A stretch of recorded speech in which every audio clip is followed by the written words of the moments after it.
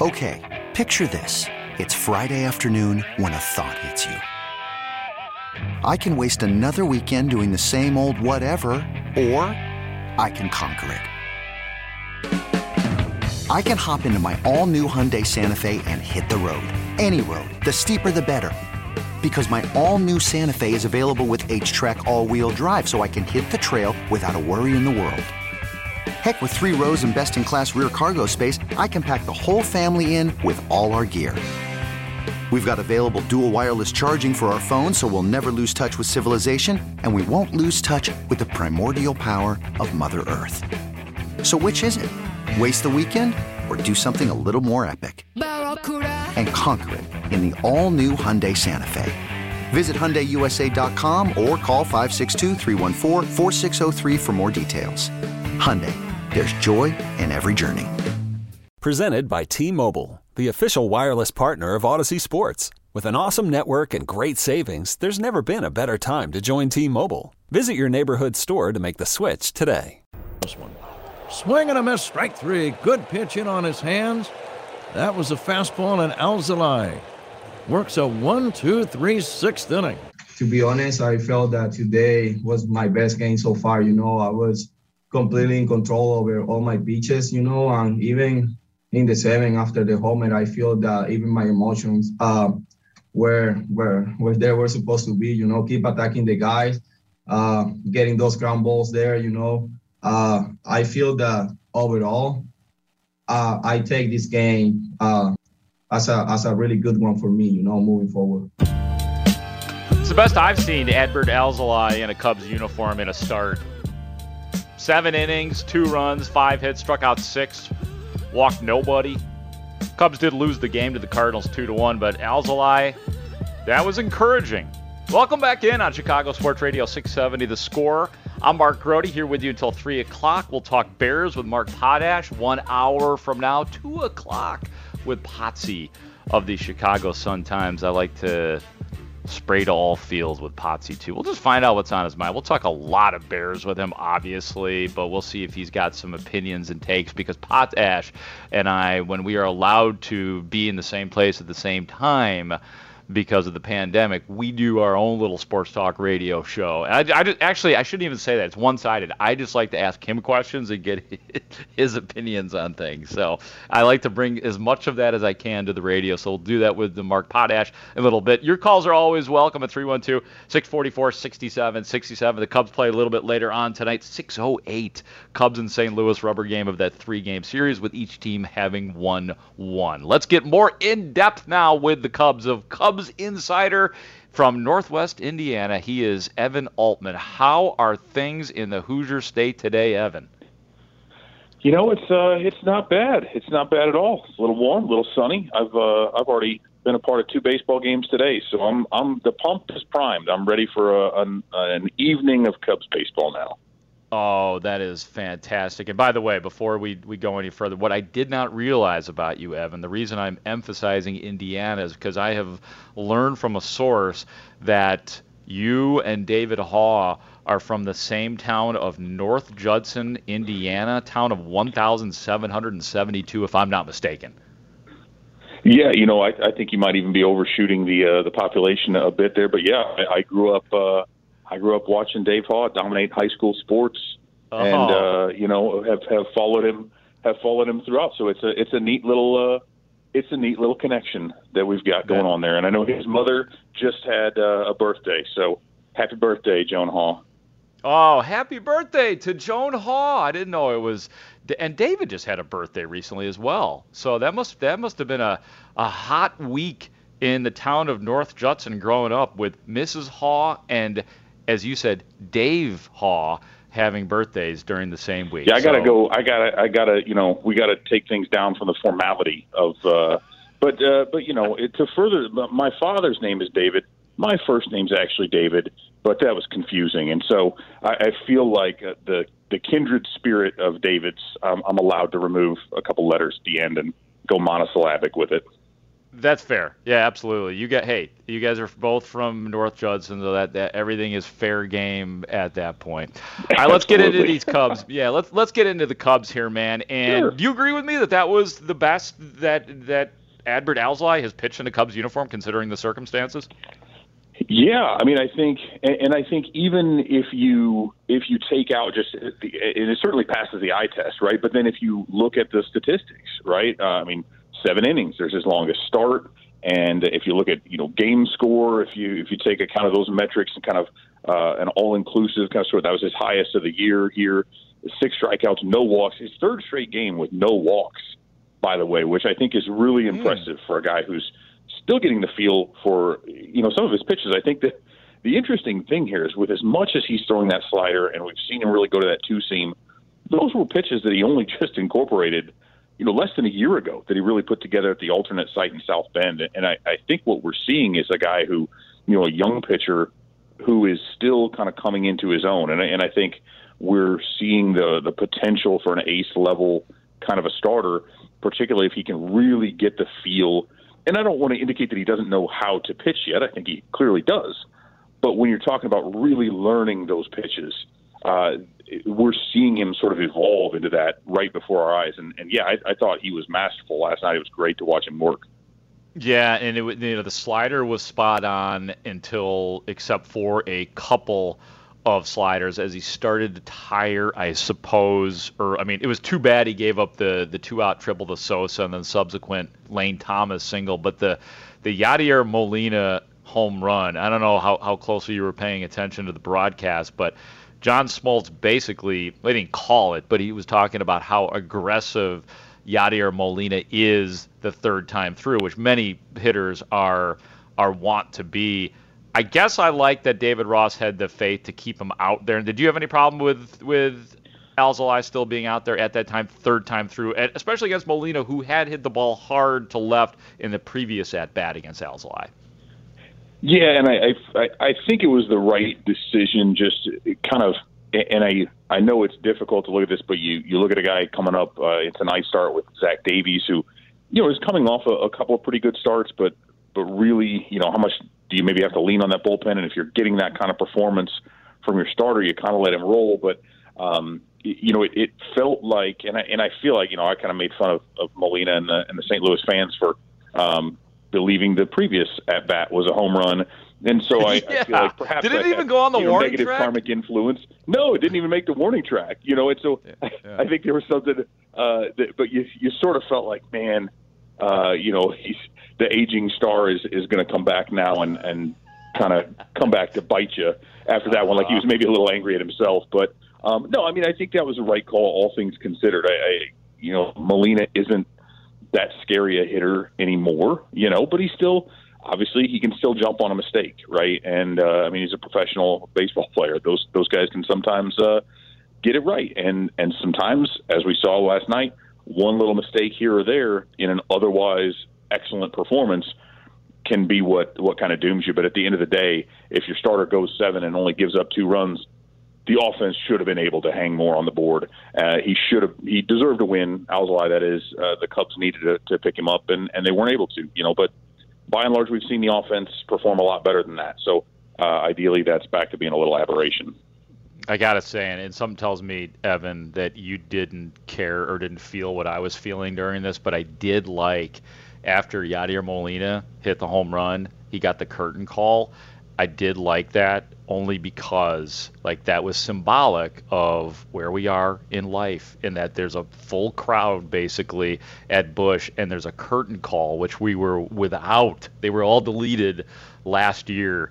Did you feel anything during the Yadier Molina curtain call, or were you like, I hate Yadier Molina?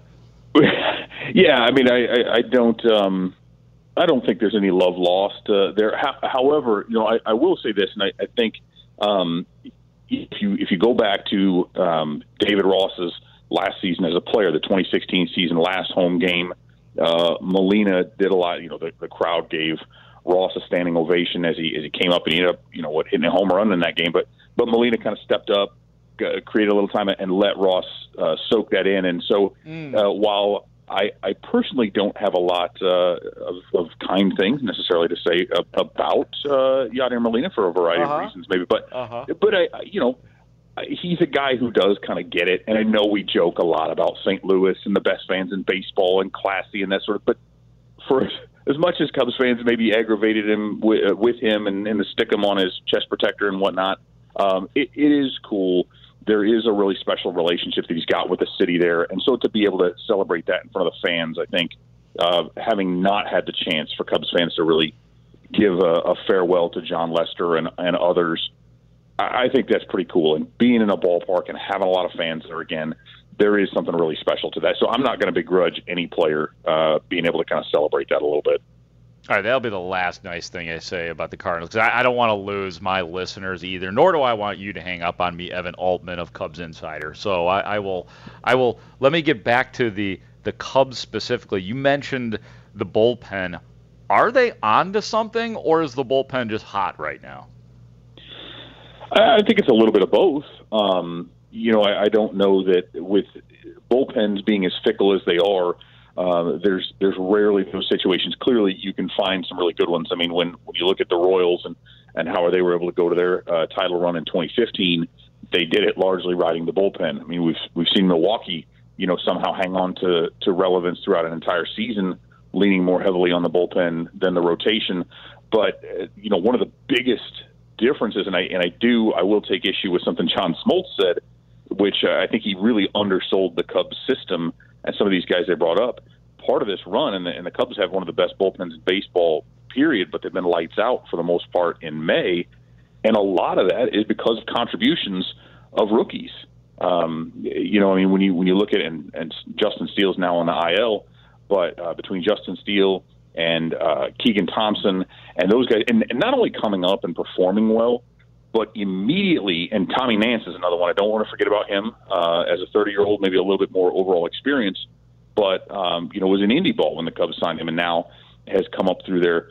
But these guys haven't just come up and provided a little bit of contribution. They've been good enough for David Ross to say, I feel comfortable throwing you into a high leverage spot and go get me some outs in the seventh and the eighth. And then to get that to a resurgent Craig Kimbrell, who looks as good as he ever has, when you've got those last 2 to 3 innings covered, no doubt in your mind, you can get a little bit – it makes the manager a lot smarter, right? Because you have fewer matchups you really have to play. And if you have to pull that starter after 5 or 6 innings, you've easily got those last 3 or 4 covered. I think it's just they are running hot, but it's awesome when you can bring up those young guys. I think that's also helpful that it's energy. Those guys are showing fire out there, and it's fun to watch. They're hard throwers. They've got all kinds of nasty stuff, and that picks everybody up. So, yeah, I think it's a mix, but, boy, it's good to see the rookies doing good work. Yeah, it is, and it's usually the good teams that have the good bullpens. And I'm not saying the Cubs are going to go on some immaculate run or even take over to the division, but it is rare when bad teams have bad bullpens. So we'll see exactly where that goes, and a lot of it will be incumbent upon a man you just mentioned, and that's David Ross, to pull the right strings, to know when to bring, as you said, some of these guys, as we've seen, put in some of the worst, or do you say best, high leverage scenarios. How do you evaluate David Ross in year 2 of his managing the Chicago Cubs? I think he's done an excellent job, and certainly, depending on who's doing the evaluation, that might seem a lot different from what it was early on. A lot of people were clamoring for big changes, get rid of some of these guys. We saw them just on this weird up and down run. The contact wasn't there.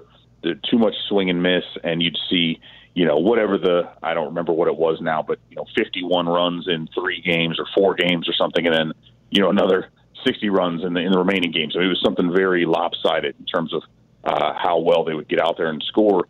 But to his credit, he made some little tweaks here and there in the lineup, but and giving guys a little mental break.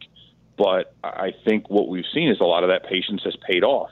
And who are some of their hottest hitters right now? It's Ian Happ and Jock Peterson, 2 guys who early in the season everybody said, "Oh, you got to get rid of them, bench them, send them back to the minors, whatever you need to do." And I don't think it was strictly a matter of being on the injured list for a while, but that gives you the mental break that shows you what you're missing and kind of maybe fuels the fire a little bit. So those guys have come back well, and then it's very helpful when you have somebody who by and large has performed at an MVP level in Chris Bryant. That can gloss over some of the other little issues here and there and give other guys time to come back around. And so now what we're seeing in May, the offense looks significantly more competent. It looks more balanced. Multiple guys are out there carrying the load on any given day. So I think he's done less than maybe individual decisions that he's made in terms of the lineup, in terms of the bullpen, is just keeping those guys together, giving them that confidence that, you're not going to lose your spot with a bad game, stick it out, and kind of holding things together in that regard. So I think he's done a good job from a motivational standpoint, and again, just a continuity perspective, just keeping things in order and letting it all play out.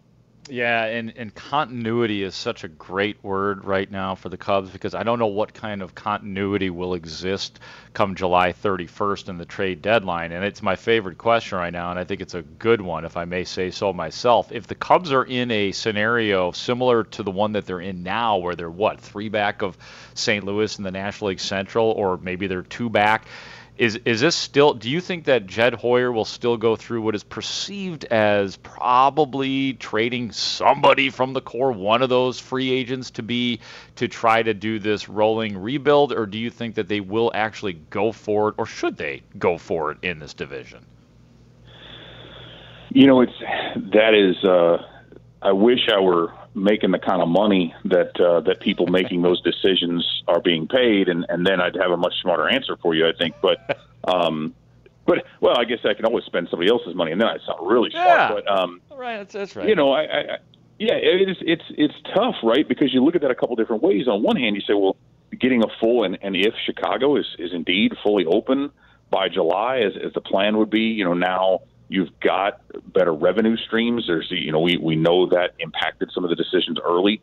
That goes away. But also, you want to please those fans that are showing up there. And it's probably not the best move for your fan base to say, we're going to trade away some of the best players, even though we still look like we're in contention for the division and maybe something bigger. That generally doesn't go over well. At the same time, you've got to think about next year and beyond. And so how do you balance that? I don't think there is much of a case to be made for trading away everyone or at least a significant chunk, nor do I necessarily think it's a great idea to hold on to everyone if they know behind the scenes these guys aren't coming back for one reason or another. So I think it's probably a move Hoyer's going to have to make some difficult decisions on.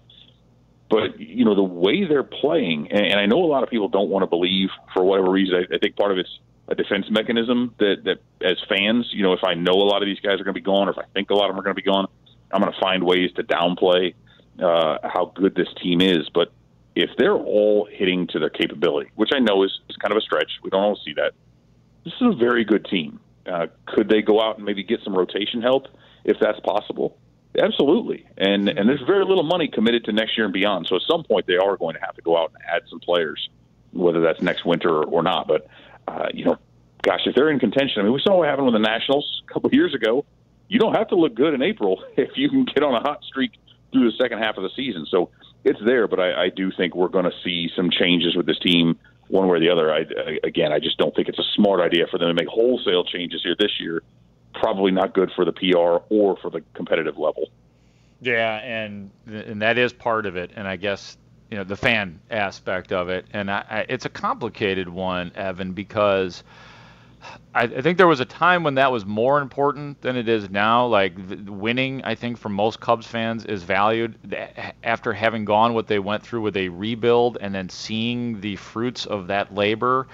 That the Cubs fans may have a different mentality now, that maybe they get it a little bit more, that they're about winning. Do you think that is true, or do you think that Cubs fans would be like, what the hell are you doing to our team? Or because I want to give them a little more credit, thinking that they'd get it, that they don't understand it. Yeah, I think there's, the first time with the rebuild, a lot of people definitely didn't understand it, didn't like it, couldn't really get behind it. And then, again, you saw what came to fruition as a result. I think the issue here is that you're looking at 10 years later. You're looking at a totally renovated ballpark and a very different looking Wrigleyville from 10, 12 years ago. And so, and with a television network that's owned by the team. And so there are a lot of mechanisms in place that, whether or not they've realized the revenue they were supposed to, those things are all in place to drive that. And so there was so much wrong with the organization from the top down, or really from the bottom up, I guess, if we consider where the minor league system was at. The Cubs do actually have quite a bit of talent. It's going to take a couple years to get up, but this isn't like the situation where you have to gut the whole thing and restart. And I think that is a little difficult to swallow for those fans who did understand the rebuild the first time. But the Chicago Cubs, who are one of the 22 most valuable professional sports franchises in the entire world, should not be in a position where they've got to gut the major league organization and cut money and kind of do some things like that. So I think that's the part that would be really hard for people to swallow. If we're talking a rebuild, it should be one of those, I think, as you mentioned, it's on the fly. If you can refuel that thing while moving around a couple parts and maybe you've got a weird year in there, that might be acceptable. But I don't think this team with their wherewithal in the market in which they're playing should ever have to go through another situation like we saw when Theo Epstein and Jed Hoyer first got to town. Talking to Evan Altman, Cubs Insider. I'm Mark Grody here on The Score. Last thing, let's talk about tonight's game specifically. Cubs-Cardinals, 6:08 right here on 670 The Score. Pregame at 5:30. Adam Wainwright against Zach Davies. I find this to be kind of an interesting pitching matchup from both sides. What is Adam Wainwright at this point? Just keeps on coming back. And then, who is Zach Davies? Yeah, I mean, that's going to be a big one. So, I mean, and Wainwright is one of those guys who, and I mean, he's striking out a few more batters than he has in the past.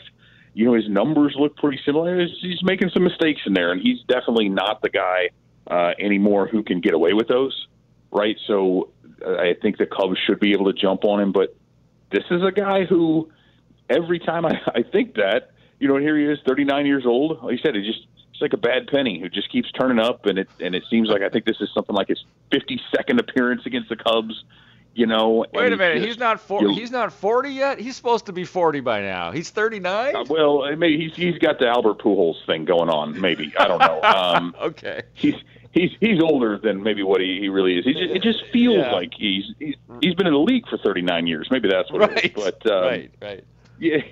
But yeah, I think it'll be in between the two of them. Between he and Davies, this to me is at least as much about Davies for the Cubs. I mean, neither of these guys again is kind of a scary pitcher, but both of them know how to pitch, and they're certainly capable of getting opposing batters out if they're able to hit their spots and make their pitches. I think for Davies, what we really need to see, there was the pendulum is kind of swinging back. Initially it was, oh my gosh, this is all we could get for Yu Darvish. And then it went to but wait, Zach Davies is actually a really good pitcher. Look at what he's done against the Cubs. Look at what he did in Milwaukee and San Diego. And those results really haven't been there yet, but now he's started to come back around again. He really needs to give him some innings here.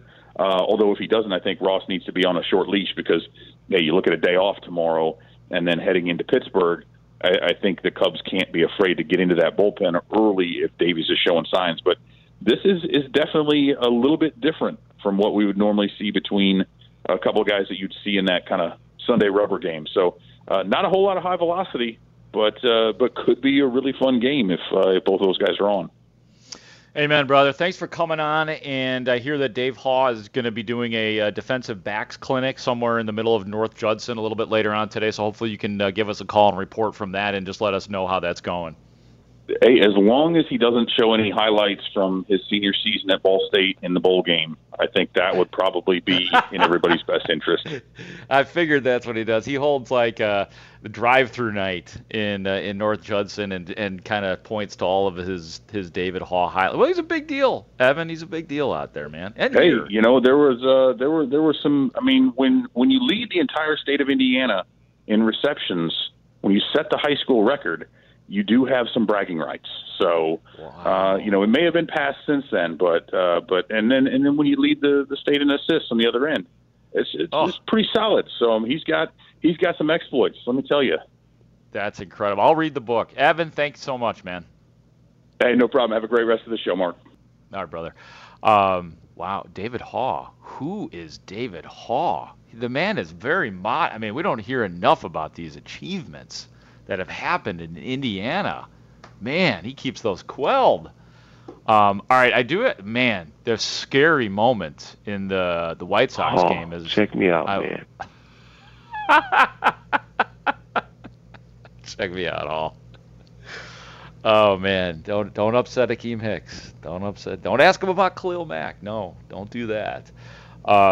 Scary moment in the White Sox game as Yermin Mercedes just got hit in the head.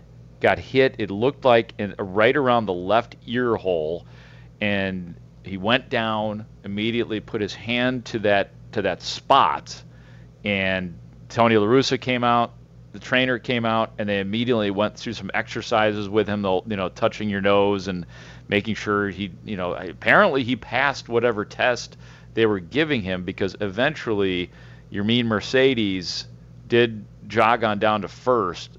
I'm going to be surprised if they keep him in this game, though. I mean, a lot of times when a player gets hit and they're injured, they allow them to go to first just so they don't have the shame of going into the dugout. I'm not going to let Jameson Taillon beat me, but, man, that was always frightening when you see a guy get hit in the head, and he just got blitzed. So we'll let you know if Yermin stays in this game. Again, he did get down to first base, so hopefully the dude is okay, but I wouldn't mind not seeing him in this game. Sox trail. And it wasn't a fastball or anything. It was a curveball that got away, and then they were making sure that he could touch the hand of the trainer and then touch his nose and touch his head. So it seemed like he was at least cognitive and very aware of what was going on.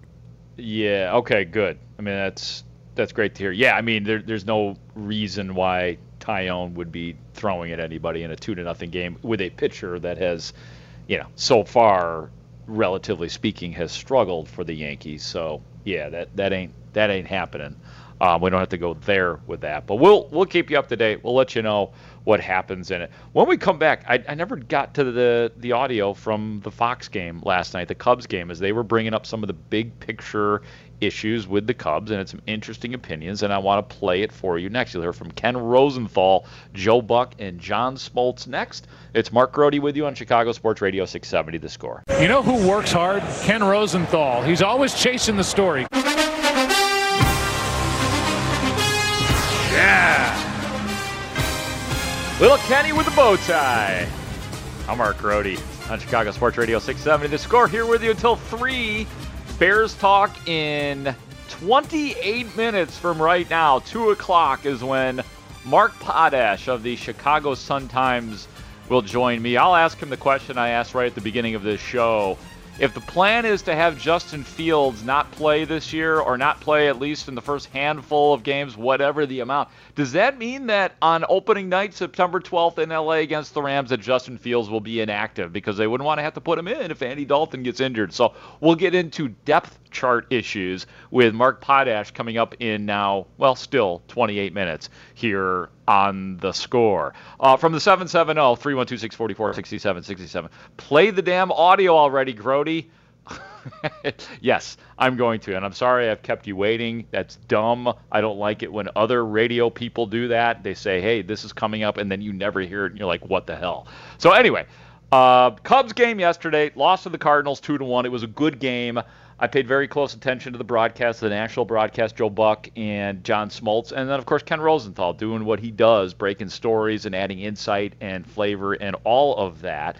And they got into the future of the Cubs and the issues that we have all been talking about regarding the core. So let's hear from Ken Rosenthal, what his report was, and then Joe Buck and John Smoltz will add their commentary as well, and then we will react to that right here on The Score. Kenny, what are your thoughts on what's to come for Chicago? Well, it might not depend just on the standings. Even if the Cubs are in it in July, but only in it in kind of a fringy way, they might decide to make some moves. They are not necessarily going to say, okay, we're in the race, we're going to keep all these guys. They have more than a dozen free agents. Now, Rizzo, we just were talking about him, is a really interesting case. The negotiations in spring training did not go well. Cubs offered him 5 years, $70 million. That's barely more than half of what the Cardinals gave Paul Goldschmidt, and that was a pre-COVID deal. But they're kind of similar, at least in terms of age. Goldschmidt, obviously the better hitter. But, Joe, you said it. Anthony Rizzo is a mainstay of this organization. He's a guy that won the Roberto Clemente Award in 2017 for his community service. He is everything to the Cubs. So it's difficult to imagine him going away. There's a thought that Baez also is likely to sign an extension. The big question is going to be Bryant and possibly Craig Kimbrel. Here's a ball hit right to Sosa. The young shortstop throws it across. Peterson 0 for 2 now. Yeah, I think your point is well taken, though. You know, if you start to divest of a lot of talent and now you're the lone guy remaining, it's like, okay, well, I don't know. Is it as attractive as Chris Bryant, who could be the biggest piece out there to be had because he can play almost anywhere defensively, and he's been an MVP, he's been a Rookie of the Year, and seems to have found his stroke again. Takes a strike over the inside corner from Ponce de Leon. Well, two first basemen are similar in the fact that they're becoming free agents, that and Freddie Freeman, but their teams are in different directions. Freddie Freeman's been there through the thick and thin. Now the team's on the rise, won 4 straight divisions. And, you know, one would think they're going to lock up Freddie Freeman and for all that he's done and what he means to that organization. I think the Cubs are very interesting. To Ken's point, you can be misled by the standings, let's say July 31st, and still not feel like your team can make a deep run. And the biggest challenge for a general manager is that. Because your fan base wants to see the playoffs, but you're trying to be realistic in assessing where are we now and where are we going to be at the end of the year. Because let's say we stick together and make a playoff run, but it's short. The next year, you've got all kinds of holes to fill up without much to get for it. Interesting stuff right there from, you heard John Smoltz at the very end, Joe Buck as well, and then Ken Rosenthal was the first voice you heard on Fox. I'm Mark Rohde here on Chicago Sports Radio 670 The Score. Let's take these. Well, I'm going to go in the order that I'd like to go in. Number one, Craig Kimbrel is a no-brainer that if, you know, unless the Cubs have like a 7 or 8 game lead come the trade deadline, then I think that you do make moves. And I think Craig Kimbrel is 1A and 1B. That is a closer at the peak of his powers right now, that contending teams that have a chance to win the World Series will be all over, and you can get something for that, because when teams are desperate, as we saw with the Cubs in 2016 as one example on which to draw, trading Aroldis Chapman for the guy that has been crushing trading Gleyber Torres, who's been crushing the White Sox, to get Aroldis Chapman. We saw a team act accordingly in the Cubs in 2016. Other teams will do that. You can get something good for Craig Kimbrel, and you never know when a closer is going to go south. This could be the last good year for Craig Kimbrel, so there's no sense in keeping him for the future. I think that's obvious to me. That really is. Chris Bryant, it's really hard to get a read on Chris Bryant, because my gut is that Chris Bryant doesn't care. Like, he wants the money, he wants to be respected, all of that stuff, but at the very core of it, he's unique in that he just wants to play damn baseball. That's all he wants to do. He's a simple guy in that regard.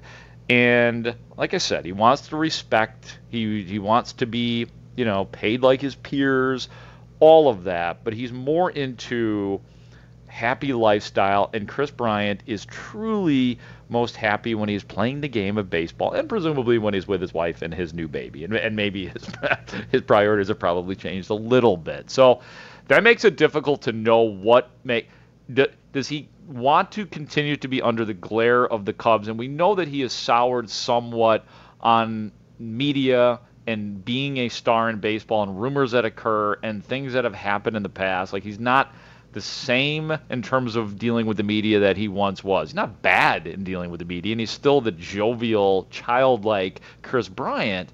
But what makes him... give a how about that? Yeah, see? He let stuff out like that, and we never thought that we would hear that sort of filth, flour, and filth. I didn't say no filth, flour, filth. But Kris Bryant, he's changed a little bit. So what is it that at his core is going to make him happy? And then, of course, it's further complicated by Scott Boras, because all Boras wants him to do is get $300 million and go play for the Yankees or some top-notch organization or team that has the cash to pay, the big markets, the Dodgers, the Mets, the Yankees, the Angels, whomever, the White Sox. It's really hard for me. My gut is that Kris Bryant won't be playing on this team next year. That's my gut. But it's very complicated. Rizzo. Now, I thought that they should have signed Rizzo before the season started, because not just for the peripheral leadership, Mr. Cub, all that kind of stuff. I just think that there's still many years of high value in Anthony Rizzo. You know what I mean? Like the lefty bat, the guy is as consistent as anybody's ever been, in this Cubs organization. And then you can add the other stuff too, the clubhouse stuff, leadership, all of that good stuff. But that's actually secondary to me. I don't think that there should be a sentimental reason for signing Rizzo. I love the sentiment, but I don't think that should be the reason for, we've got to sign Rizzo for the next 3 to 5 years. And this was Jed Hoyer a while back, after Rizzo had kind of closed down the talks regarding his contract and kind of had stated his case about how much he loves the Cubs, but it's out of his control. And then this was Jed Hoyer and what we know about how he feels about Rizzo and where things stand. I think there's a real danger when you're negotiating. One data point from a negotiation comes out, and any negotiation, there's significant back and forth. There's dozens and dozens of conversations, and I would just say that I've told Anthony over and over that I really want him here for a long time, and I've made that clear. And I've also articulated the Cubs' position to him very clearly, and I think he knows where we stand. And but the most important thing is that he knows that we want him back, and I certainly hope that we're able to work something out. And that was after Anthony Rizzo had all the say and kind of made it out to be that, hey, I want to be here, but I'm not hearing the right things from management and that guy Jed Hoyer. And so Hoyer, I think in part right there is like, hey, don't put this on me, man. Hey, yeah, because he knows the power that Rizzo has with the fans, and Rizzo knows it too, and why not use every little bit of leverage that you have? So that was Jed Hoyer responding, way back when, to say, hey, we want him back. We're not there yet, but don't come at me with this. So both kind of getting their points across in the media, and that is the fine line that Jed Hoyer has to walk, because of the, like, he's speaking to the fans right there, because of the sentimental value, which you have to be really careful with if you are a GM. I thought Theo Epstein was pretty good even in Boston, in like going back to trading Nomar Garciaparra when there wasn't a more popular player, and then he traded him, and then the Red Sox traded him with the Cubs. The Red Sox won the World Series, not necessarily because of that, but that was putting sentiment in your back pocket, and man, does Hoyer have to walk that fine line right there. 312-644-6767. Let me read some of your text messages. Theo once said, each season is sacred. If that philosophy still holds and the Cubs are in contention at the trade deadline, it would be contrary to that philosophy to then break up the team. That's true, but as you said, Texter, that is what Theo Epstein said, and not that Jed Hoyer didn't subscribe to it or believe in that. Things change and things are being done differently, and quite frankly, I think they should be, to get back to that point where you're competing for a World Series. From the 309, the Cubs aren't a top-notch organization? Question mark. Yeah, I was saying that the Cubs should, if they were going to, if Kris Bryant was going to be gone, Scott Boras would want him to sign with a top-notch organization. I did not mean to say that the Cubs are not that. I'm saying if he's not going to be with the Cubs, he would want him to go to another one of those big market, big money organizations which could handle Chris Bryant. So yes, of course, I actually do think the Cubs are a top-notch organization since basically since Theo Epstein got here, and that's part of why this conversation is so valid. That because it is a top-notch organization, you don't want them to regress to going back to a team which intermittently would win divisions and get to the playoffs and do nothing in them. You want them to continue to comport themselves as what they have been for, about 6-7 years now, a top-notch organization, which they hadn't been in my I would never have said that in my lifetime of really paying attention to Cubs baseball, which goes back to about 1982 or so. Obviously there were some good times and spurts of goodness and greatness at times and fun and, Cubs baseball, all that stuff. But no, there was never this kind of sustained, Jim Hendry the Jim Hendry era, he came, he sort of set the table, I think, for where the Cubs are in some ways, and even with some of his players like Javier Baez, he started to make it feel big again and more about the baseball than it was just about going to Wrigley Field. So I do give Jim Hendry a little bit of credit in that regard, and making some of the big moves that he made and some of the draft picks like Mark Pryor and say what you want about Alfonso Soriano, but he did go out and sign Alfonso Soriano, making the Aramis Ramirez trade. And I don't care what anybody says, Aramis Ramirez is one of the great Cubs third basemen in Cubs history and had some of the biggest hits of all time, for sure. So Hendry Jim Hendry was onto something. There is no doubt about it. And in hiring Lou Piniella,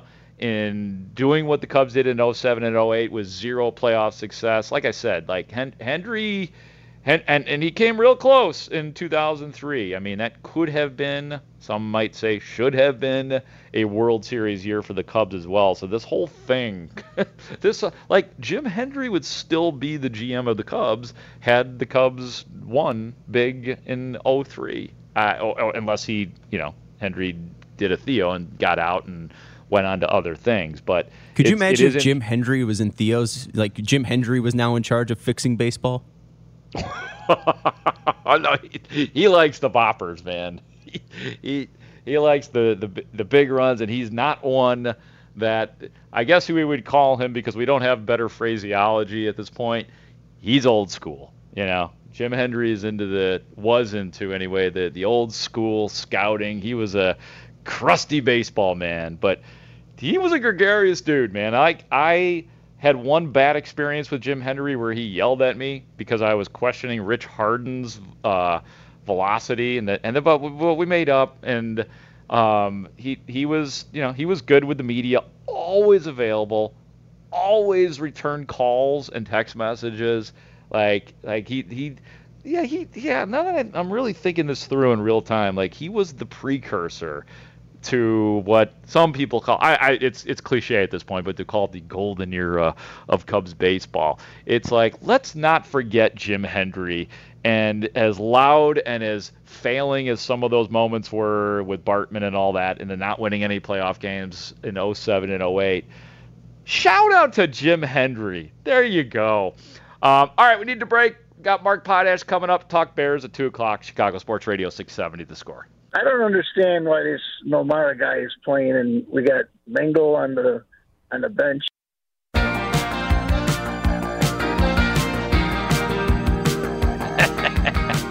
a minute. Mark Rohde with you here on Chicago Sports Radio 670 The Score. I'm sorry, I can't ignore that, Sean. I'm sorry. Was that a caller to a caller from 2000 something in Chicago or Boston talking about Nomar? Do tell.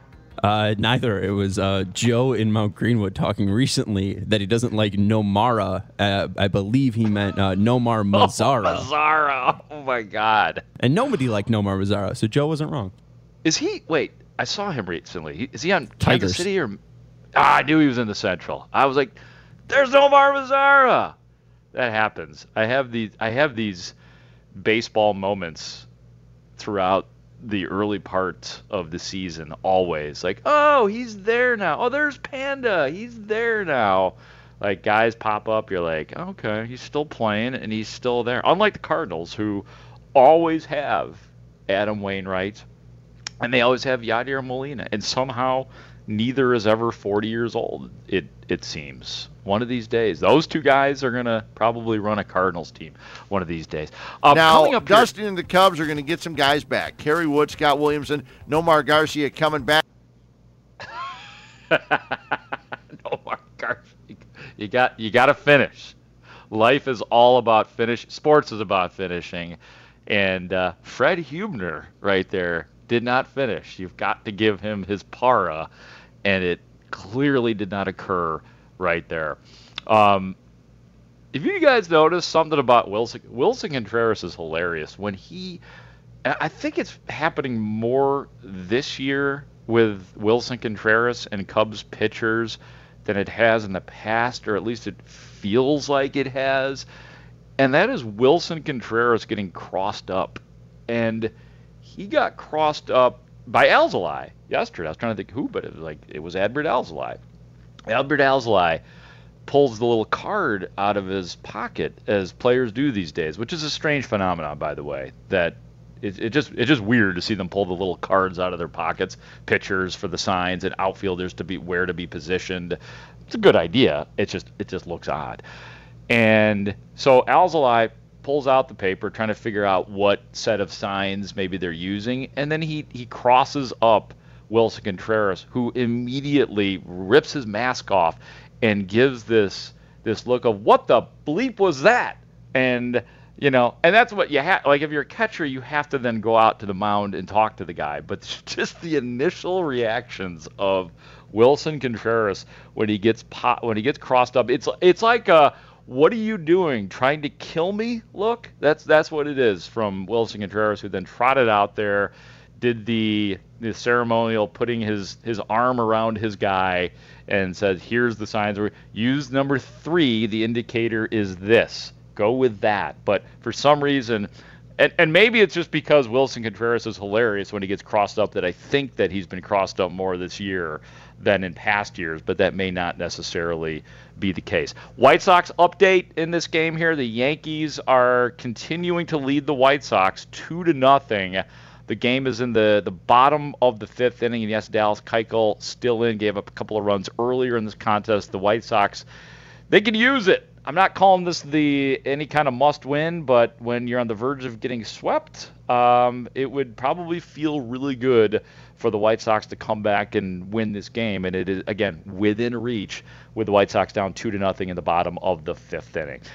All right, when we come back, let's get into the Chicago Bears and depth charts, and an OTA session coming up in short order as well. We will talk to Mark Potash of the Chicago Sun-Times about the Bears next. I'm Mark Grody on Chicago Sports Radio 670 The Score. This episode is brought to you by Progressive Insurance. Whether you love true crime or comedy, celebrity interviews or news, you call the shots on what's in your podcast queue. And guess what? Now you can call them on your auto insurance too, with the Name Your Price tool from Progressive. It works just the way it sounds. You tell Progressive how much you want to pay for car insurance, and they'll show you coverage options that fit your budget. Get your quote today at Progressive.com to join the over 28 million drivers who trust Progressive. Progressive Casualty Insurance Company and Affiliates. Price and coverage match limited by state law. Okay, picture this. It's Friday afternoon when a thought hits you. I can spend another weekend doing the same old whatever, or I can hop into my all-new Hyundai Santa Fe and hit the road. With available H-Track all-wheel drive and 3-row seating, my whole family can head deep into the wild. Conquer the weekend in the all-new Hyundai Santa Fe. Visit HyundaiUSA.com or call 562-314-4603 for more details. Hyundai, there's joy in every journey.